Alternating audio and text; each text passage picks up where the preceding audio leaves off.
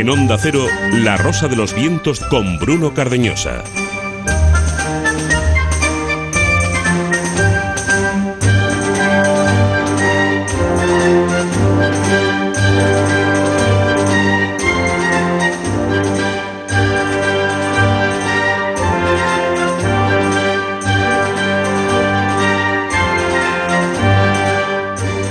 En la India, cada hora muere un campesino por causas no naturales. No es una epidemia, ni por enfermedad alguna, ni accidentes. Es un no puedo más. Se suicidan. Antes, no tanto tiempo antes, el campesino vivía, aunque a duras penas, de sus tierras, pero vivía. Ahora es al revés. La tierra vive del campesino, se lo come, lo devora, lo mata. Hace no muchos años el país se sometió a las órdenes del mercado global y a las normas internacionales. A los agricultores se les dijo cuánto, cómo y qué tenían que trabajar en sus campos, convenientemente regulados, tratados con los abonos y pesticidas de las grandes multinacionales. Les dijeron que era o eso o dejar de existir. Les obligaron a endeudarse, a exportar sus productos, entregándolos a precios míseros para que se iniciara la cadena de intermediarios. Estos últimos se hicieron ricos, mientras quienes trabajaban en los campos no lograban ganar lo suficiente como para pagar la deuda que les habían obligado a asumir. Es el precio de la globalización. La presión es tan fuerte que muchos no soportan más la vida. Todo a costa de introducir a la India en el mercado internacional a cambio de cuotas de poder para la élite gobernante y financiera, para quienes sus campesinos no son nada. En Tailandia ocurría algo parecido hasta que un gobernante, al que primero acusaron de populista, se salió del tiesto. Dio a sus campesinos la dignidad perdida, beneficios, asistencia social, educación en sus aldeas, derechos laborales, derechos sobre sus tierras.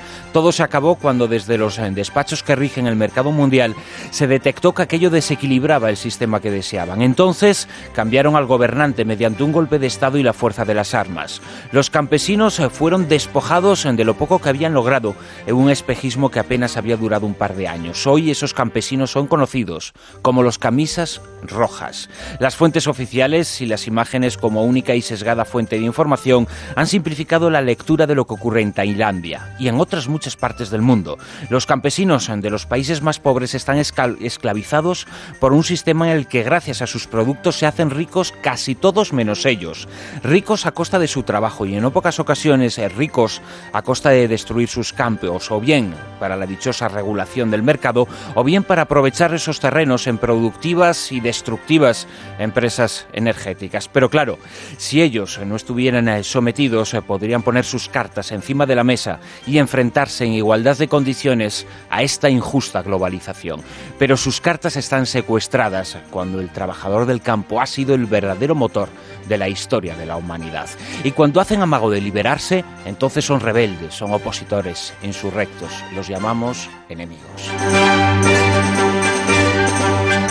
Comenzamos La Rosa de los Vientos, como siempre, con infinidad de contenidos para hoy que ya mismo os anticipamos. Un hombre propio, entre muchos, estará presente esta noche. Confucio, conocido dentro de muy poco, enormemente popular por la película, pero el personaje es fascinante y extraordinario. Hablaremos sobre él en el monográfico con Jesús Callejo y con Carlos Canales, filósofo chino, pensador, un mito. Pero antes, como no, tendremos materia reservada. Fernando Rueda nos habla de Ceuta y de Melilla. Marruecos reclama de nuevo ambos territorios. Al mismo tiempo, Gibraltar vuelve a estar de actualidad. El Estrecho, un punto geográfico de vital importancia estratégica. Y además, ya que tanto hemos hablado en los últimos meses de los escáneres corporales en los aeropuertos, de si suponen o no una violación de los derechos y de libertades, de si sirven para algo más que para alimentar el miedo, pues bien, hoy, a propósito de este asunto, queremos conocer la opinión de los profesionales del aire, de los pilotos. Ha iniciado una campaña contra el uso de estas medidas nuestro invitado, y hay muchos pilotos como él.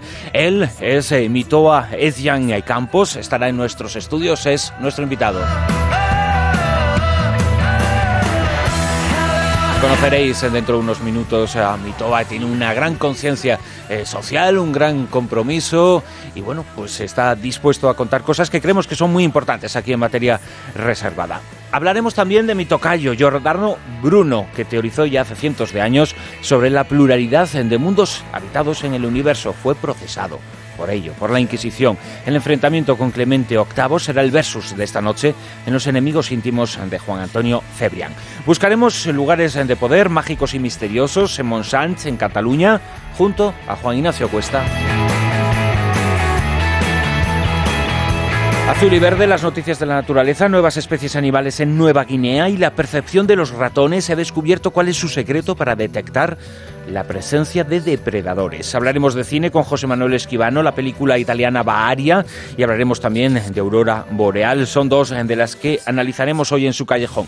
Con Raúl Sogún charlaremos sobre el trabajo de un autor, de un literato, de un creador que tiene una enorme legión de seguidores, cada vez más. Hablaremos, junto a Raúl Sogún, de Neil Gaiman. Y en la agenda cultural, invitado de lujo, Eloy Arenas. Martín Expósito conversará con él. Martín Expósito, que está ahí en redacción, junto a Silvia Casasola en la dirección, en la parte técnica José Font. En nombre de todos ellos, saludos de Bruno Cardeñosa. Nuestra dirección de correo electrónico es rosa.vientos@ondacero.es. rosa.vientos@ondacero.es. Vamos con la encuesta.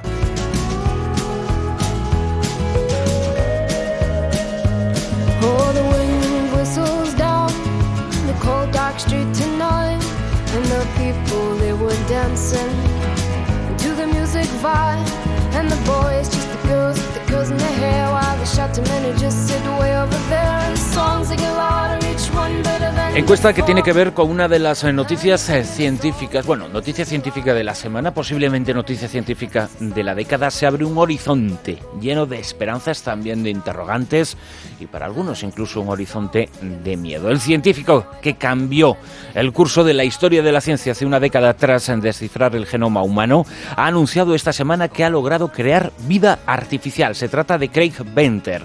Que nadie piense que esto es magia, incluso podría decirse que calificar como vida artificial lo que ha logrado podría ser demasiado aventurado, pero el hecho es que ha logrado que una célula que antes no existía ahora sí exista, tras un complejísimo proceso en laboratorio que consistió en cortar segmentos de ADN, luego unirlos, recombinarlos, hasta crear, una célula, vida, que antes no existía. Ahí se ha abierto un enorme debate. El propio Craig Venter ha iniciado ese debate pidiendo que los organismos internacionales encargados de ello empiecen a pensar en regular qué es lo que puede pasar en el futuro con estas técnicas que, sin lugar a dudas, van a marcar la ciencia del siglo XXI. Silvia Casasola, buenas noches. Buenas noches. Pues muchos científicos se han pronunciado sobre este avance y la verdad es que crea numerosas expectativas. Y sobre este tema, hemos querido preguntar a nuestros oyentes, a ver qué opinan ellos, si creen que se debería impedir el desarrollo de vida artificial, si no es con fines médicos o medioambientales. Eso es lo que les damos como tema más concreto, porque siempre todos los avances médicos pueden ser buenos, ¿no? Pero al serlo a través de origen de vida artificial, a lo mejor crea ciertas dudas. Entonces, a ver qué opinan. Iremos recogiendo también en rosa.vientos@ondacero.es esas opiniones y que vayan votando, a ver cómo va quedando la cosa. La 1:14, comenzamos. En Onda Cero, La Rosa de los Vientos. The spies hide out in every corner, but you can't touch them, no, 'cause they're all spies. Materia reservada 2.0.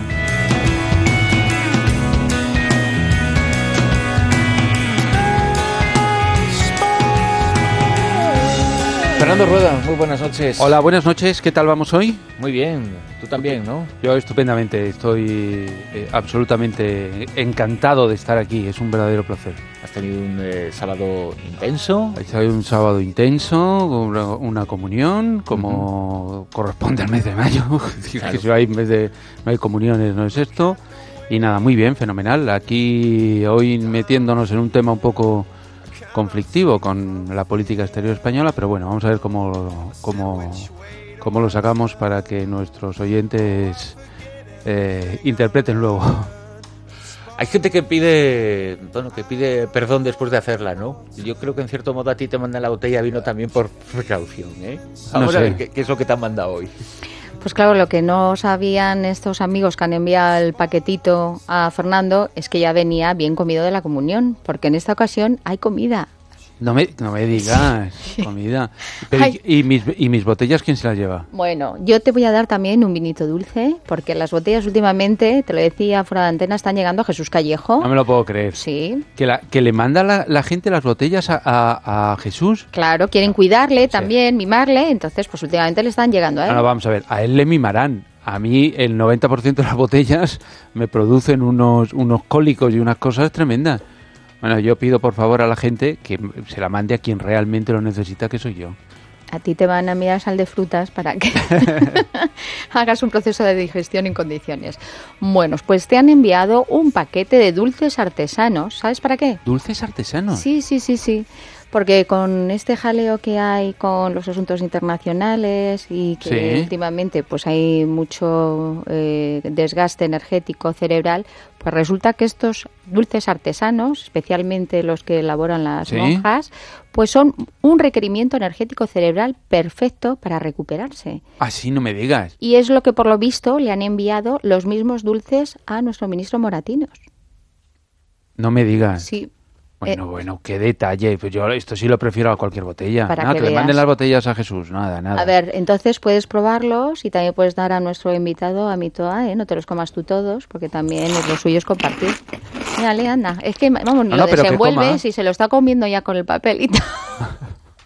No, que coma un poco Mitoa, que no se fía. Vamos a decirle a Pepo como que si estuvieran envenenados. Que te eche un liquidito también para que te suavice. Vale, Pepo, vale. Que lo has tirado todo, luego tengo hoy todos los papeles llenos de... A ver, ¿qué tal? Esto está bueno. A Mitoa también ponle un poquito, hombre, que ponle, si no, ponle, Pepo, un poquito de vinito dulce a Mitoa. Muy bien, fenomenal. Muchas gracias. Buenas noches, Mitoa, ya te hemos escuchado. Mitoa es Jan Campos, luego vamos a charlar ampliamente sobre ese tema y bueno, nos conocimos hace poco a propósito de del interés que ambos manteníamos todavía por el estudio, eso que han pasado más de 8 años de los acontecimientos del 11S. Tú eres piloto de líneas aéreas españolas, piloto civil de pasajeros, vuelas prácticamente a diario con mucha gente detrás, mucha gente que está bajo tu responsabilidad. Y aquí cuando hablamos y hemos hablado a lo largo de esta temporada en varias ocasiones, ¿no?, de los mecanismos de seguridad en los aeropuertos, de esos escáneres corporales que a raíz de los presuntos intentos de atentado fallido a finales del pasado año, pues comenzaron a imponerse en muchos lugares y en otros van a ir imponiéndose poco a poco. Y hablábamos de los pasajeros, pero quizá nos olvidamos de que los pilotos todos los días tenéis que pasar por esos escáneres ahora, ¿no? Claro que sí. Pues muy buenas noches y muchísimas gracias por invitarme. Y pues has dado en la clave, ¿no? El sistema está empezando ya a presionar tanto, incluso a los profesionales como nosotros, pues tenemos que pasar todos los días dos o tres veces incluso por los controles de seguridad y nos cachean exactamente igual cuando después resulta que te vas a poner a los mandos de un avión que lleva 10.000, 15.000 kilos de combustible y en realidad sin una arma arrojadiza, ¿no? Entonces, pues hasta ahí se llega. Y en términos generales, ¿qué opinión tenéis los pilotos de toda esta situación? Pues en realidad yo creo que... Y el resto de profesionales del aire, radaristas, personal de a bordo en los aviones, pero los pilotos como los responsables de, la pieza fundamental en todo este mecanismo de la industria aérea, ¿no? Nosotros pensamos que sea la mayoría de las medidas de control, evidentemente se intentan hacer con buena intención, pero pensamos que se ha sobrepasado ya un límite coherente, ¿no?, de la situación, hasta llegar a eso, a que yo tenga que pasar cuando voy a comer, es decir, primero firmo, entro en el aeropuerto para llevar el avión, luego llego a una escala, voy a comer, salgo fuera a la zona donde están los pasajeros, tengo que volver otra vez a pasar otro control, y así repetidas veces, ¿no? Y pensamos que se ha llegado a un punto en el que se ha perdido un poquito la realidad, ¿no?, la compostura de las cosas. Y la verdad que las medidas de seguridad son necesarias, pero siempre con cabeza y con un poquito de orden, ¿no? Y sobre todo de que tengan mesura y que sean razonables, ¿no? Cachear a un comandante cuando luego lleva un 757 como el de las Torres Gemelas, por ejemplo, claro, pues parece un poco ridículo, ¿no? Desde luego. Después conversamos contigo más ampliamente gracias. Sobre este asunto, pero hacemos con Fernando un repaso de esa actualidad que nos, cada uno de los elementos que vamos a tratar esta noche contigo, Fernando, bueno, pues tiene que ver con la política exterior española. Sí, porque, llevamos 10 días en los cuales parece que todas nuestras pesadillas han retornado, ¿no? Y la verdad es que yo creo que tiene bastante que ver con el hecho de que cuando alguien está enfermo, hay un montón de aprovechados que intentan sacar partido de la situación, ¿no? Que este es el caso que estamos viviendo. Por ejemplo, Ceuta y Melilla, ¿no? En Ceuta y Melilla, el primer ministro marroquí no se le ha ocurrido otra cosa que aprovechar un discurso ante el Parlamento de Mohamed VI y pedir que cese la ocupación de Ceuta y Melilla y de las islas vecinas, ¿no? Considera que es un anacronismo que nosotros sigamos ocupando ese territorio. El tema había quedado bastante tranquilo, eso también hay que recordarlo, desde que en el 2007 fueron los reyes de visita a Ceuta y Melilla y montaron un civitaoste tremendo, retiraron al embajador, en plan enorme disgusto. Esto es simple y llanamente que los marroquíes recuperan siempre este tipo de temas en dos motivos. Uno, cuando tienen problemas internos, entonces rápidamente hay que recordar lo del perejil, hay que recordar tantas veces que lo hacía Hassan II, que en esto era bastante más hábil que su hijo, que el actual monarca Mohamed VI, o cuando nosotros somos los que tenemos los problemas. Hay que recordar que al final nosotros cedimos el Sáhara cuando Franco estaba ahí que se moría, que no se moría. Entonces fue cuando hicieron la Marcha Verde solicitando ese terreno. No vamos a vamos a hablar de la españolidad de Ceuta y Melilla porque ya lo hemos contado. Es decir, que eran españoles antes de que existiera Marruecos. Pero sí que España no está contestando a todas estas cosas. Sí, el ministro de Asuntos Exteriores dijo pues lo típico. No, bueno, esto es un tema que ya sabemos, que sacan de vez en cuando y tal, ¿no? Sin embargo, lo que ha sido siempre nuestro arma de cara a Marruecos, sin embargo, está utilizado bajo mínimos y abandonados, que es el tema del Sáhara, que es el tema del Frente Polisario, que es el tema de la República. España, en los últimos años, ha abandonado bastante esa lucha histórica que hemos mantenido de apoyo a los saharauis, un abandono que ya llega al extremo de terminar de intentar apagar nuestras críticas con el envío que va a llegar en unas semanas o días el nuevo embajador marroquí que es nacido en la República Saharaui, ¿no? Es decir, nos dan pero no damos, ¿no? Algo curioso y similar con lo de Gibraltar, ¿no? Porque hay quien dice, no, nosotros habrá un momento en que nosotros tengamos que entregar Ceuta y Melilla. Es que quizá eso algún día, es decir, ¿no? Algún día habrá que sentarse en la mesa de debate, porque efectivamente hablamos de la españolidad de Ceuta y Melilla antes de la existencia de Marruecos, evidentemente, pero bueno, Marruecos no consiguió la independencia hasta hace 4 días, sí, evidentemente. Claro. Antes era española, pero siempre hemos convenido, por ejemplo, y sé que las comparaciones son odiosas, siempre hemos convenido en que las Malvinas deben ser argentinas, pero siempre fueron inglesas, también fueron españolas, pero nunca fueron de Argentina, pero convenimos que son de Argentina. Sí, es decir, que seguramente algún día esos 3 elementos, ese triángulo, Gibraltar, Melilla, Ceuta, deba ponerse sobre la mesa, para unos y para otros, en beneficio de unos y en perjuicio de otros. Yo tengo una enorme simpatía por los marroquíes, pero hago una dura crítica y la he hecho siempre, es decir, que esto no es novedoso, con respecto a la política que mantienen sus dirigentes con respecto a algunos temas como este, ¿no?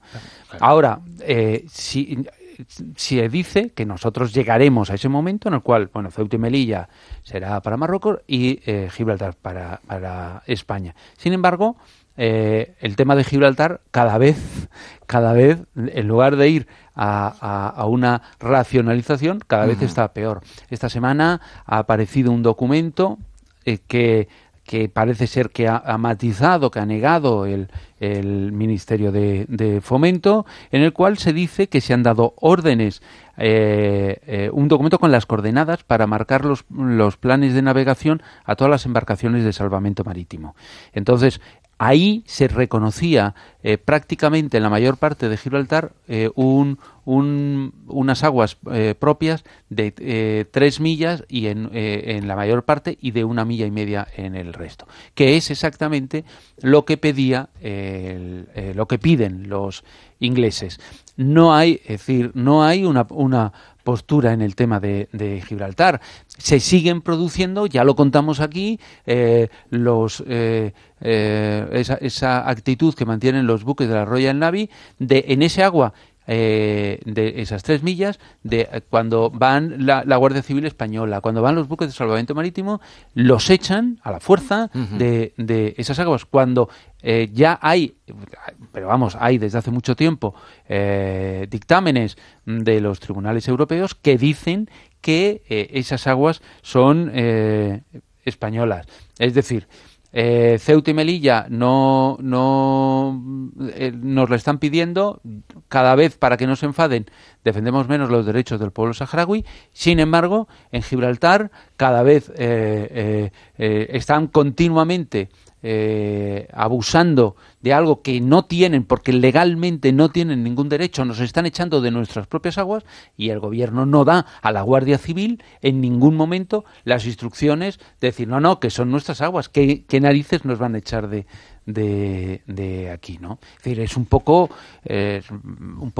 complicado eso, ¿no? Y por pensar mal, podemos ir un punto más allá, es decir, ¿crees que a España le interesa de verdad tener la propiedad de Gibraltar?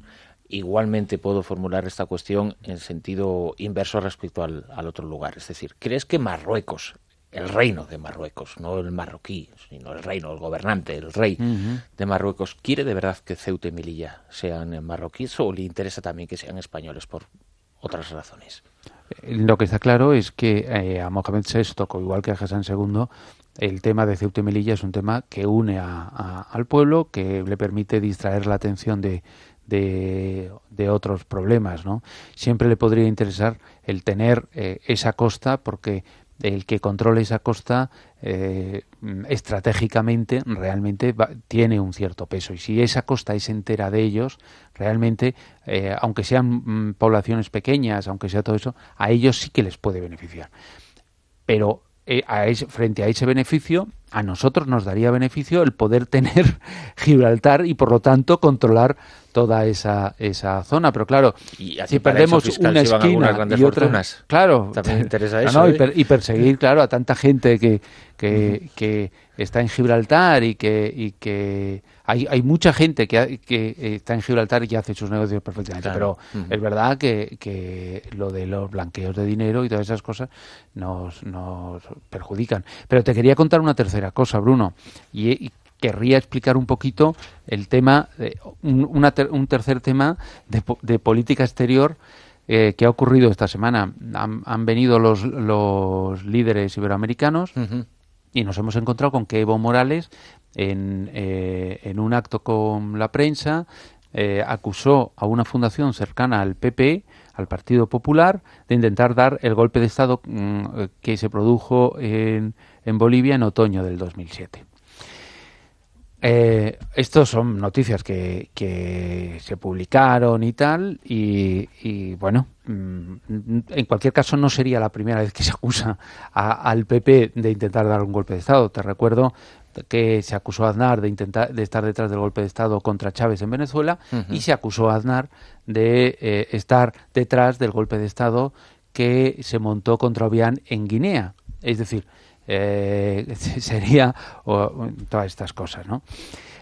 Bueno, más que al PP en estos dos últimos casos, al gobierno, entonces. Sí, al gobierno del PP, efectivamente. Pero es verdad que lo que dice Evo Morales, es decir, los golpes de Estado se financian con dinero que no pueda ser seguido. Y realmente las fundaciones dan dinero a grupos que les interesan. Es verdad que una fundación cercana al PP, la Fundación Iberoamérica Europa, facilitó dinero a uno de los grupos sospechosos de estar ahí metidos para tratar de acabar con la presidencia de Evo.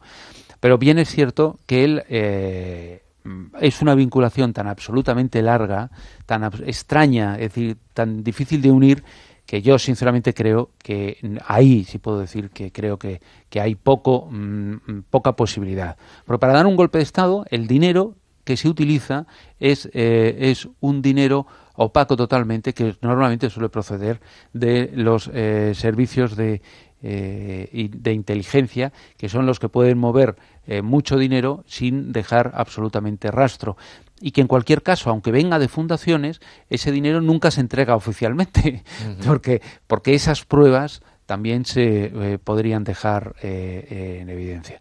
Y otra cosa, lo que no se puede permitir es que un presidente venga a un país y acuse al partido de la oposición de intentar acabar con él, ¿no? Quiero decir, esto es lo que le pasó, ¿te acuerdas que contamos a Biden, que se va de visita a Israel, cuando llega a Israel para tratar de hacer paz entre israelíes y palestinos? Israel anuncia que van a comprar nuevos terrenos para hacer nuevos asentamientos, ¿no? Es decir, ese tipo de cosas no ocurren. Y yo ahí sí que creo que en política internacional se está produciendo una cierta debilidad, y que a mí sí me gustaría un poquito más de energía, un poquito más de fuerza, ¿no? Uh-huh. Hace unos meses, Fernando, yo creo que ya de vuelta de Navidad, porque esto ocurrió el mismo día de Navidad, cuando aquel vuelo de, no sé si era KLM, la compañía, viajaba entre Europa y el aeropuerto de Detroit, en Estados Unidos.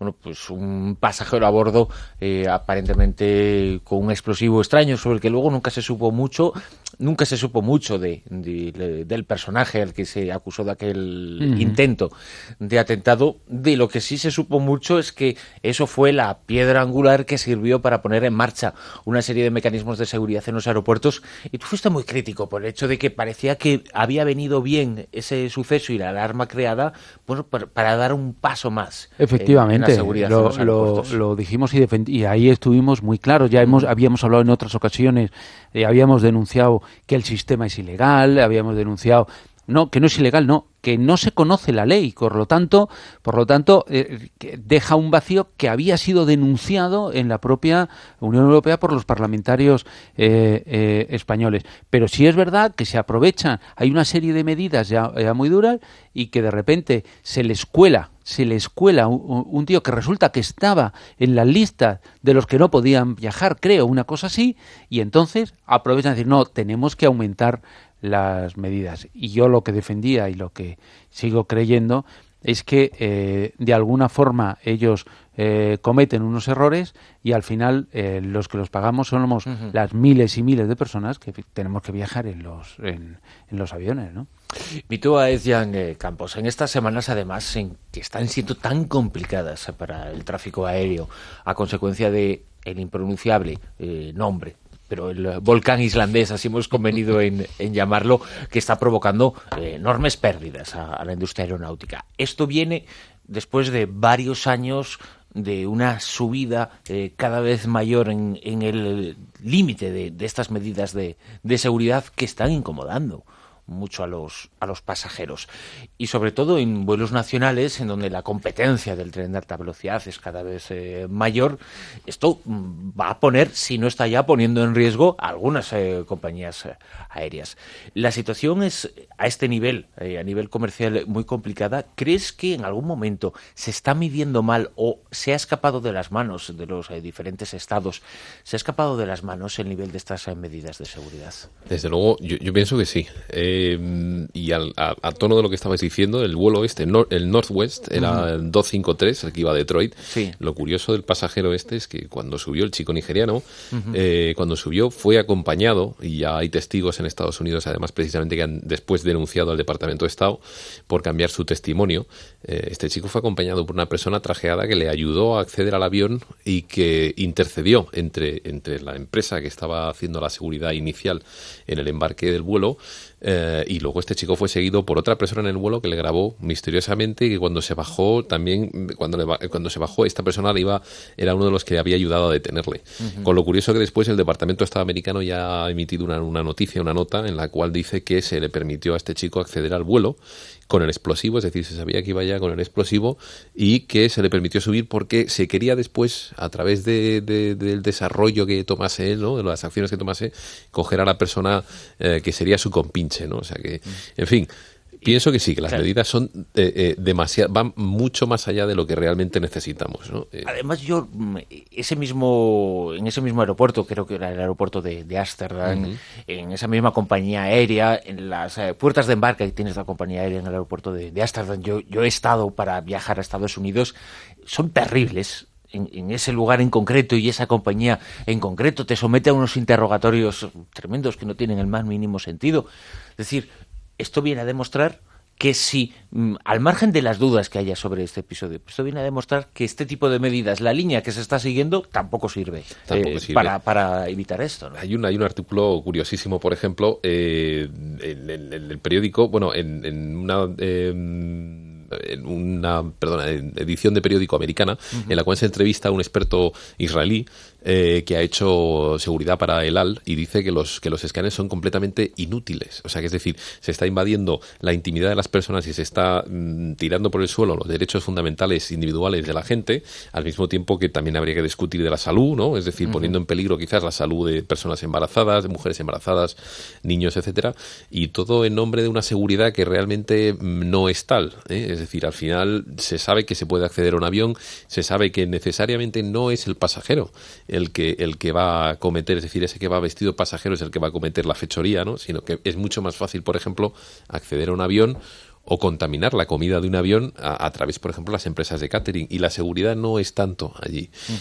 A través de una persona que consiga un carné de trabajador, en este caso AENA, que es la empresa, ¿no?, o el ente que lleva las identificaciones en el aeropuerto, pues se sabe ya, por ejemplo, los secuestradores del 11 de septiembre tenían pensados, muchos de ellos, usar esas identificaciones de como trabajador de tierra para acceder a los vuelos, ¿no?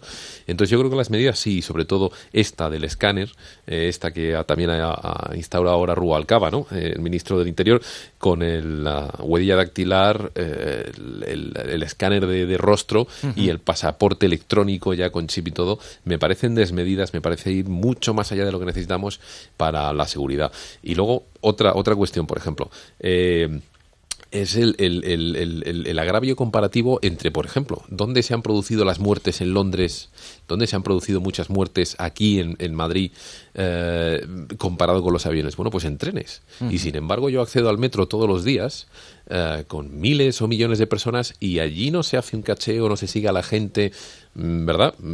Pues no. Y uno se monta en los trenes de cercanías, donde aquí han muerto 180 y tantas personas, y tampoco van a uno a cachearle, en todo caso. Y tampoco en el AVE, que se supone que, bueno, que es hay seguridad, pasas un escáner, no la persona, pero sí tu equipaje.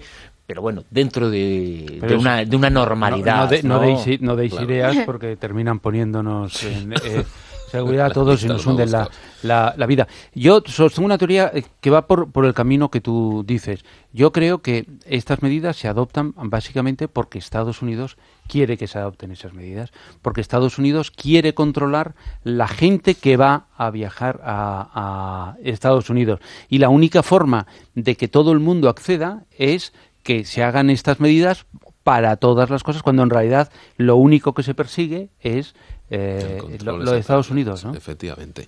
Ahí has dado, vamos, en uno de los claves de las claves principales, ¿no? Es más, artículos que tenemos ahora mismo aquí, y sobre todo luego también hay que ver los intereses económicos que todo este sistema de seguridad nuevo está moviendo, ¿no? Perdemos el gran enemigo comunista, ahora tenemos a los terroristas internacionales, y el dinero tiene que cambiar de manos. Lo vamos a usar primero misiles nucleares, ahora lo vamos a meter en otro sitio para seguirle sacando rentabilidad. seguridad.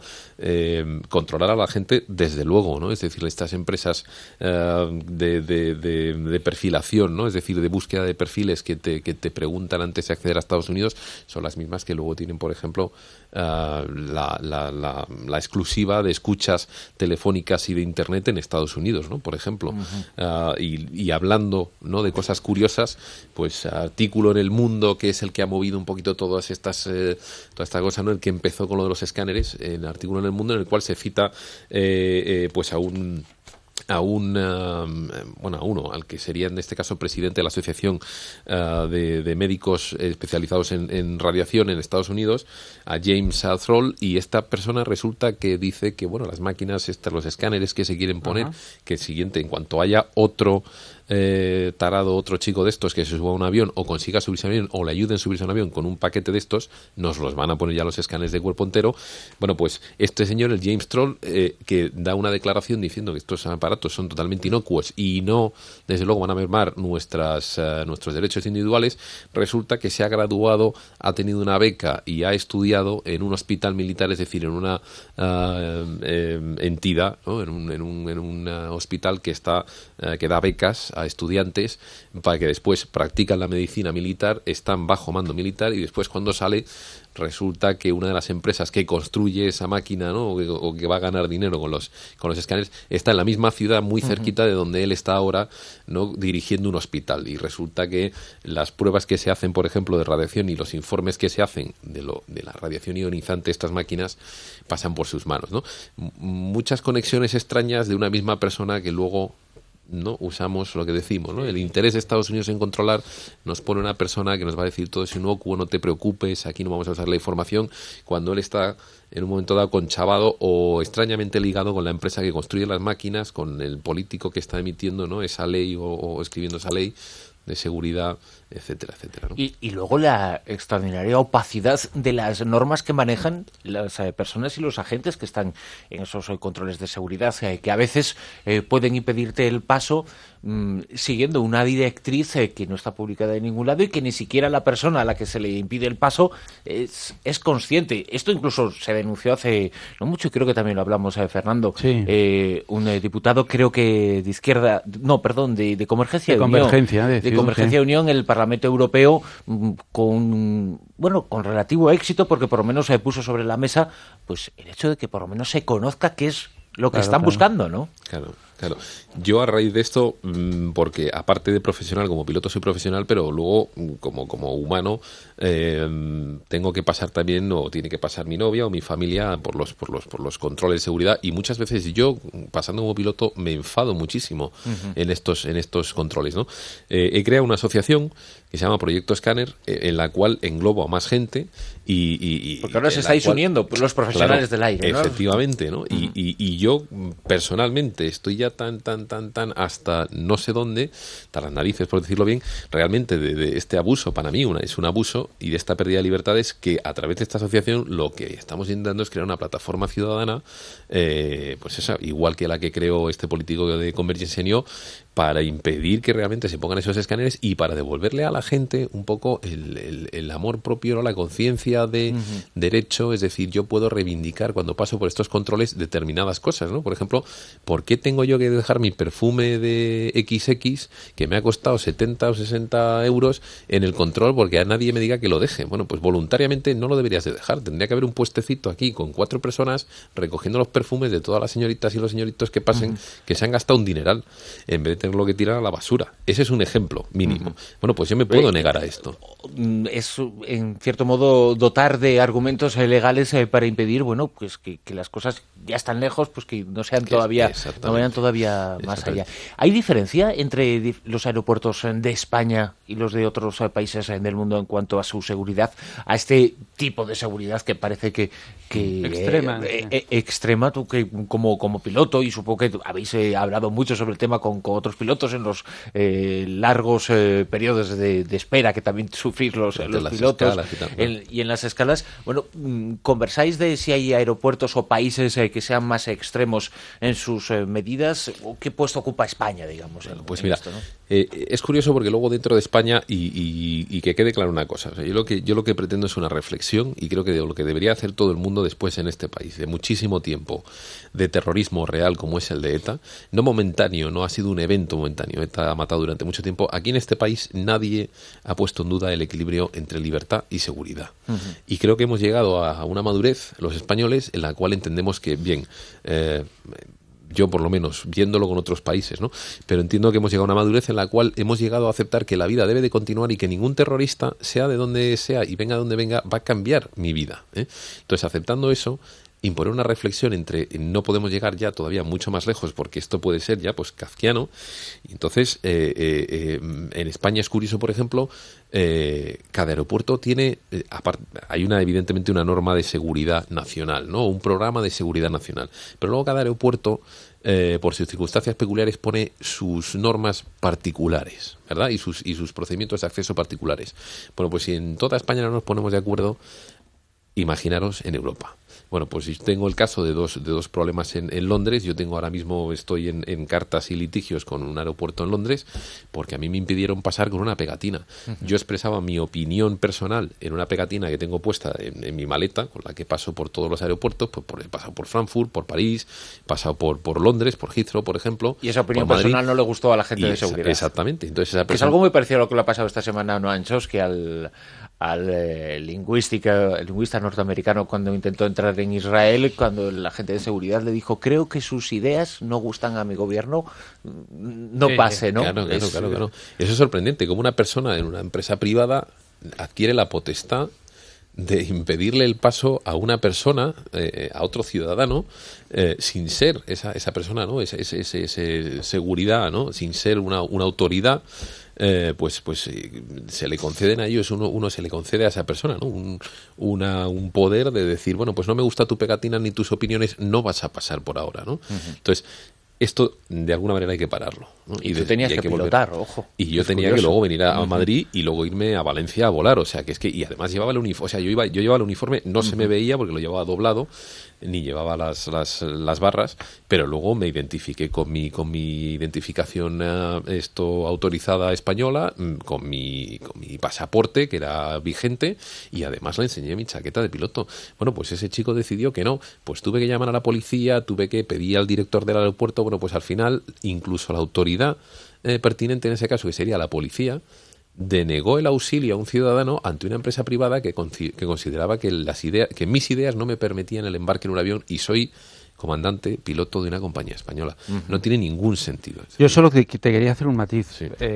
Porque has dicho algo, que en España el tema de la libertad y la seguridad está claro. Todos los gobiernos, es decir, no los anteriores, el PSOE, el PP, los gobiernos, y no solamente, y en España y en otros países, tienden y están tendiendo en los últimos años tremendamente a primar el tema de la seguridad por encima de la libertad. Y en este tipo de cosas es en lo que se ha demostrado en otras muchas también, ¿no? Pero en esto es que ellos dicen, no, yo voy a primar la seguridad aunque tenga que limitar la libertad. Y como la gente está colando, y como la gente, y haces encuestas y la gente dice, no, yo prefiero que me lo hagan aunque para que no me... Como a la gente le han comido el tarro, ¿qué pasa? Que van a seguir, como tú dices, más y más y más. Yo me voy a apuntar al proyecto escáner ¿eh? Yo quería hacer una pregunta, Mitoa.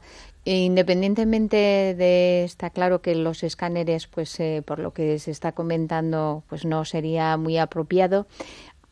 ¿Tú abogarías por algún otro tipo de seguridad sustitutiva o directamente ir a los sistemas de seguridad que teníamos antes y olvidarnos de lo que se está planteando ahora? Si os dais cuenta, en los años 80 hubo un montón de secuestros, y principalmente siempre se hacían de la misma manera. No es hasta el 11 de septiembre en el cual alguien se supone que utiliza esos aviones como armas, ¿no? Hasta este momento, de los años 80 a los 90, había decrecido un montón los secuestros aéreos, Y las medidas de seguridad eran las mismas, han sido siempre las mismas, incluso menos. No había pasaportes digitales, no había escáneres para entrar.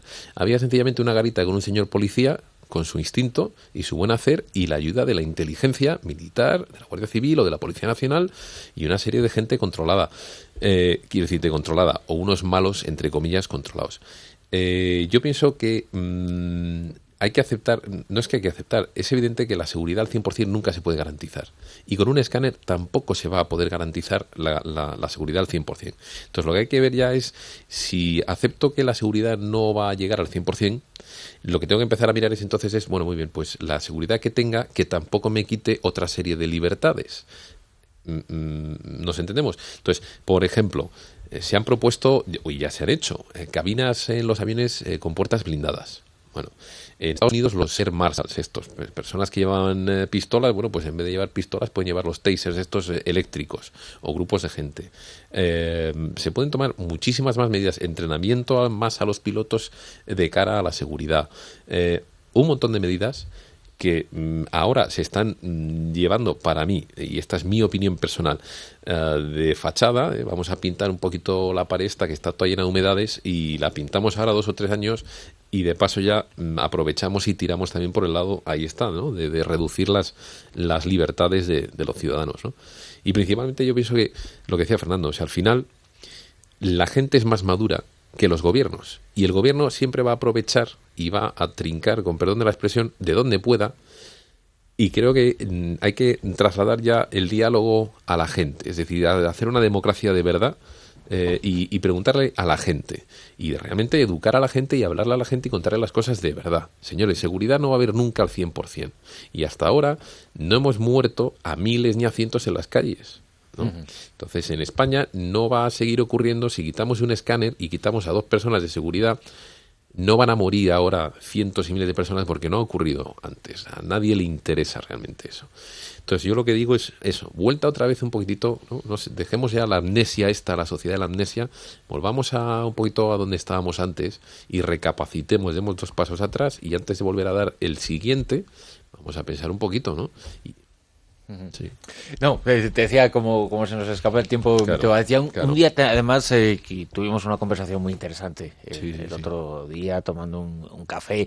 Hablamos de esa pegatina, del contenido de esa pegatina, de la que, bueno, pues que impidió que el piloto del vuelo pudiera subir y no en el vuelo que fueras a pilotar, sino que ibas camino de otro aeropuerto para tomarlo. Tiene que ver con el 11S. Bueno, como luego en el mes de junio vamos a tener programas muy especiales, te traemos, hablamos del 11S, hablamos del vuelo del Pentágono, porque tú como piloto has hecho unos análisis muy interesantes que, bueno, será conveniente que la audiencia los conozca. Claro, oye, os puedo decir una cosita, es que tengo un par de charlas, podría hablar o comentar un poquito las 2 charlas que tenemos Dinos. organizadas. Nada, bueno, para que lo sepa, y aprovecho, ya que me invitas, bueno, pues abuso un poco de tu amabilidad y lo suelto. Tenemos 2 charlas ahora mismo, Asociación de Investigar 11S y Proyecto Escáner, la mía particular, y luego pues una gran cantidad de amigos en investigar11s.org.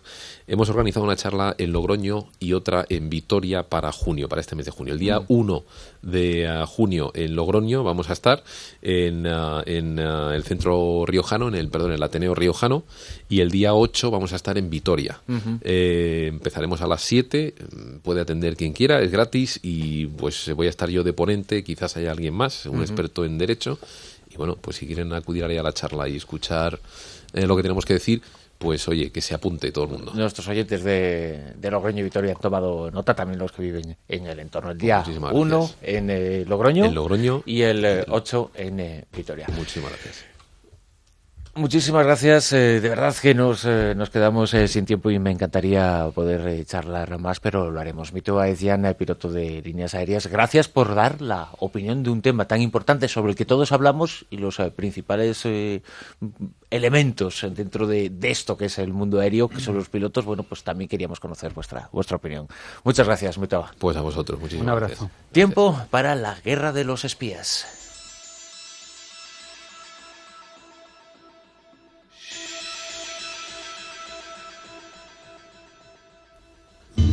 Que nos sitúa sobre un caso verdaderamente llamativo. Sí, es un Empresarios montaje españoles, plutonio. Un montaje similar a lo que estaba contando Mitoa un poco del vuelo del KLM. Es cuando ocurren cosas extrañas. Verás, en abril de 1994, el empresario José Fernández, que se había movido por el mundo de los negocios turbios, contactó con los empresarios españoles Javier Bengoechea, Julio Oroz y con el colombiano Justiniano Torres. Les propuso que hicieran de intermediarios en una compra de armas y de plutonio a la mafia rusa.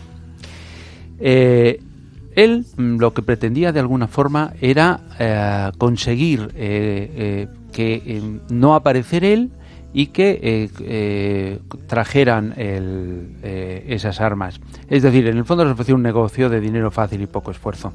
A los empresarios españoles les iban mal los negocios, tenían problemas, tenían líos y de repente vieron que podían ganar un montón de dinero sin muchos problemas. Rápidamente apareció el que era el contacto directo con los que iban los que querían comprar esas armas, que se llamaba Rafael Ferreras. Les contó que se dedicaba al tráfico de cocaína, a la heroína y que trabajaba para el cártel de Medellín. Les propuso que fueran a Ucrania, que compraran el plutonio y que lo llevaran a Alemania. Una vez que lo llevaran, allí lo recibiría un contacto. Para probar si funcionaban, dijeron primero unos pocos gramos. Así que Justiniano, en nombre de los tres, se fue a Ucrania, hizo las gestiones, consiguió esos poquitos gramos, los llevó a Alemania en tren.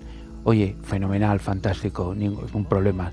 Dijeron, joder, esta operación de plutonio valía cerca de $300 millones. Ellos ya empezaron a hacer cuentas sobre su porcentaje y era absolutamente mareante. Un mes después, el 10 de agosto, Justiniano tomó un vuelo de Lufthansa en Moscú con destino a Múnich. No tuvo problema en Moscú y llevó 364 gramos de plutonio enriquecido y 261 gramos de litio. En un hotel le esperaba para ya empezar a repartir el dinero Oroz y Bengoechea. Precisamente estaba en un hotel porque Rafael Ferreras les había dicho: vosotros tranquilos, yo les recibiré, todo irá fenomenal y cogeré y os aviso inmediatamente al hotel para que quedemos a la gran juerga, la gran fenomenal. Torres llegó, aterrizó el avión y nada más aterrizar se le acercó un hombre de paisano. Él creía que todo había sido fenomenal, que iba ya a entregar el plutonio, y se encontró con que le detuvieron. Le detuvo la policía alemana. Al mismo tiempo que otros policías iban al hotel y detenían a Oroz y Bengoechea. Tardaron mucho tiempo en enterarse que el BND, el Servicio Secreto Alemán, había puesto en marcha un montaje para alertar al mundo del gran peligro que podía suponer el tráfico de plutonio. Montaron la operación, todos eran José Fernández, vivía en Marbella, un antiguo guardia civil era Rafael Ferreras, todos contratados a las órdenes del BND. Los españoles cumplieron sin ninguna duda con su sueño de conseguir dinero hasta el momento de recibirlo y se salvaron de todo a pesar de cumplir cárcel, porque Der Spiegel contó esa verdadera historia en la cual unos tontos que perseguían dinero fácil fueron timados por el deseo de los servicios secretos de alertar al mundo entero del peligro de que el plutonio de la Unión Soviética acabara en grupos terroristas. Y bueno, pues lo que parece sorprendente es que en algún momento determinado ninguno de estos dos señores se diera cuenta que tenía ahí 300 kilos de plutonio, que no lo detectaban las máquinas que existen en todos los países, nada. Ellos estaban ciegos, ¿no? Con el dinero que pensaba que iban a sacar. Es que esto es lo que pasa muchas veces, que de repente los servicios secretos son capaces de montar las propias historias para asustarnos a todos y conseguir sus objetivos, igual que con los aviones. Bueno, a ver, espérate que te pruebe el casco los sensores, un momentito. ¿Qué pasa? A ver, se ha recuperado, está divino ya cerebralmente. Hasta mañana. Hasta mañana, Fernando, muchas gracias. Las noticias de las 2 de la madrugada, ahora mismo en Onda Cero, después continuamos con La Rosa de los Vientos.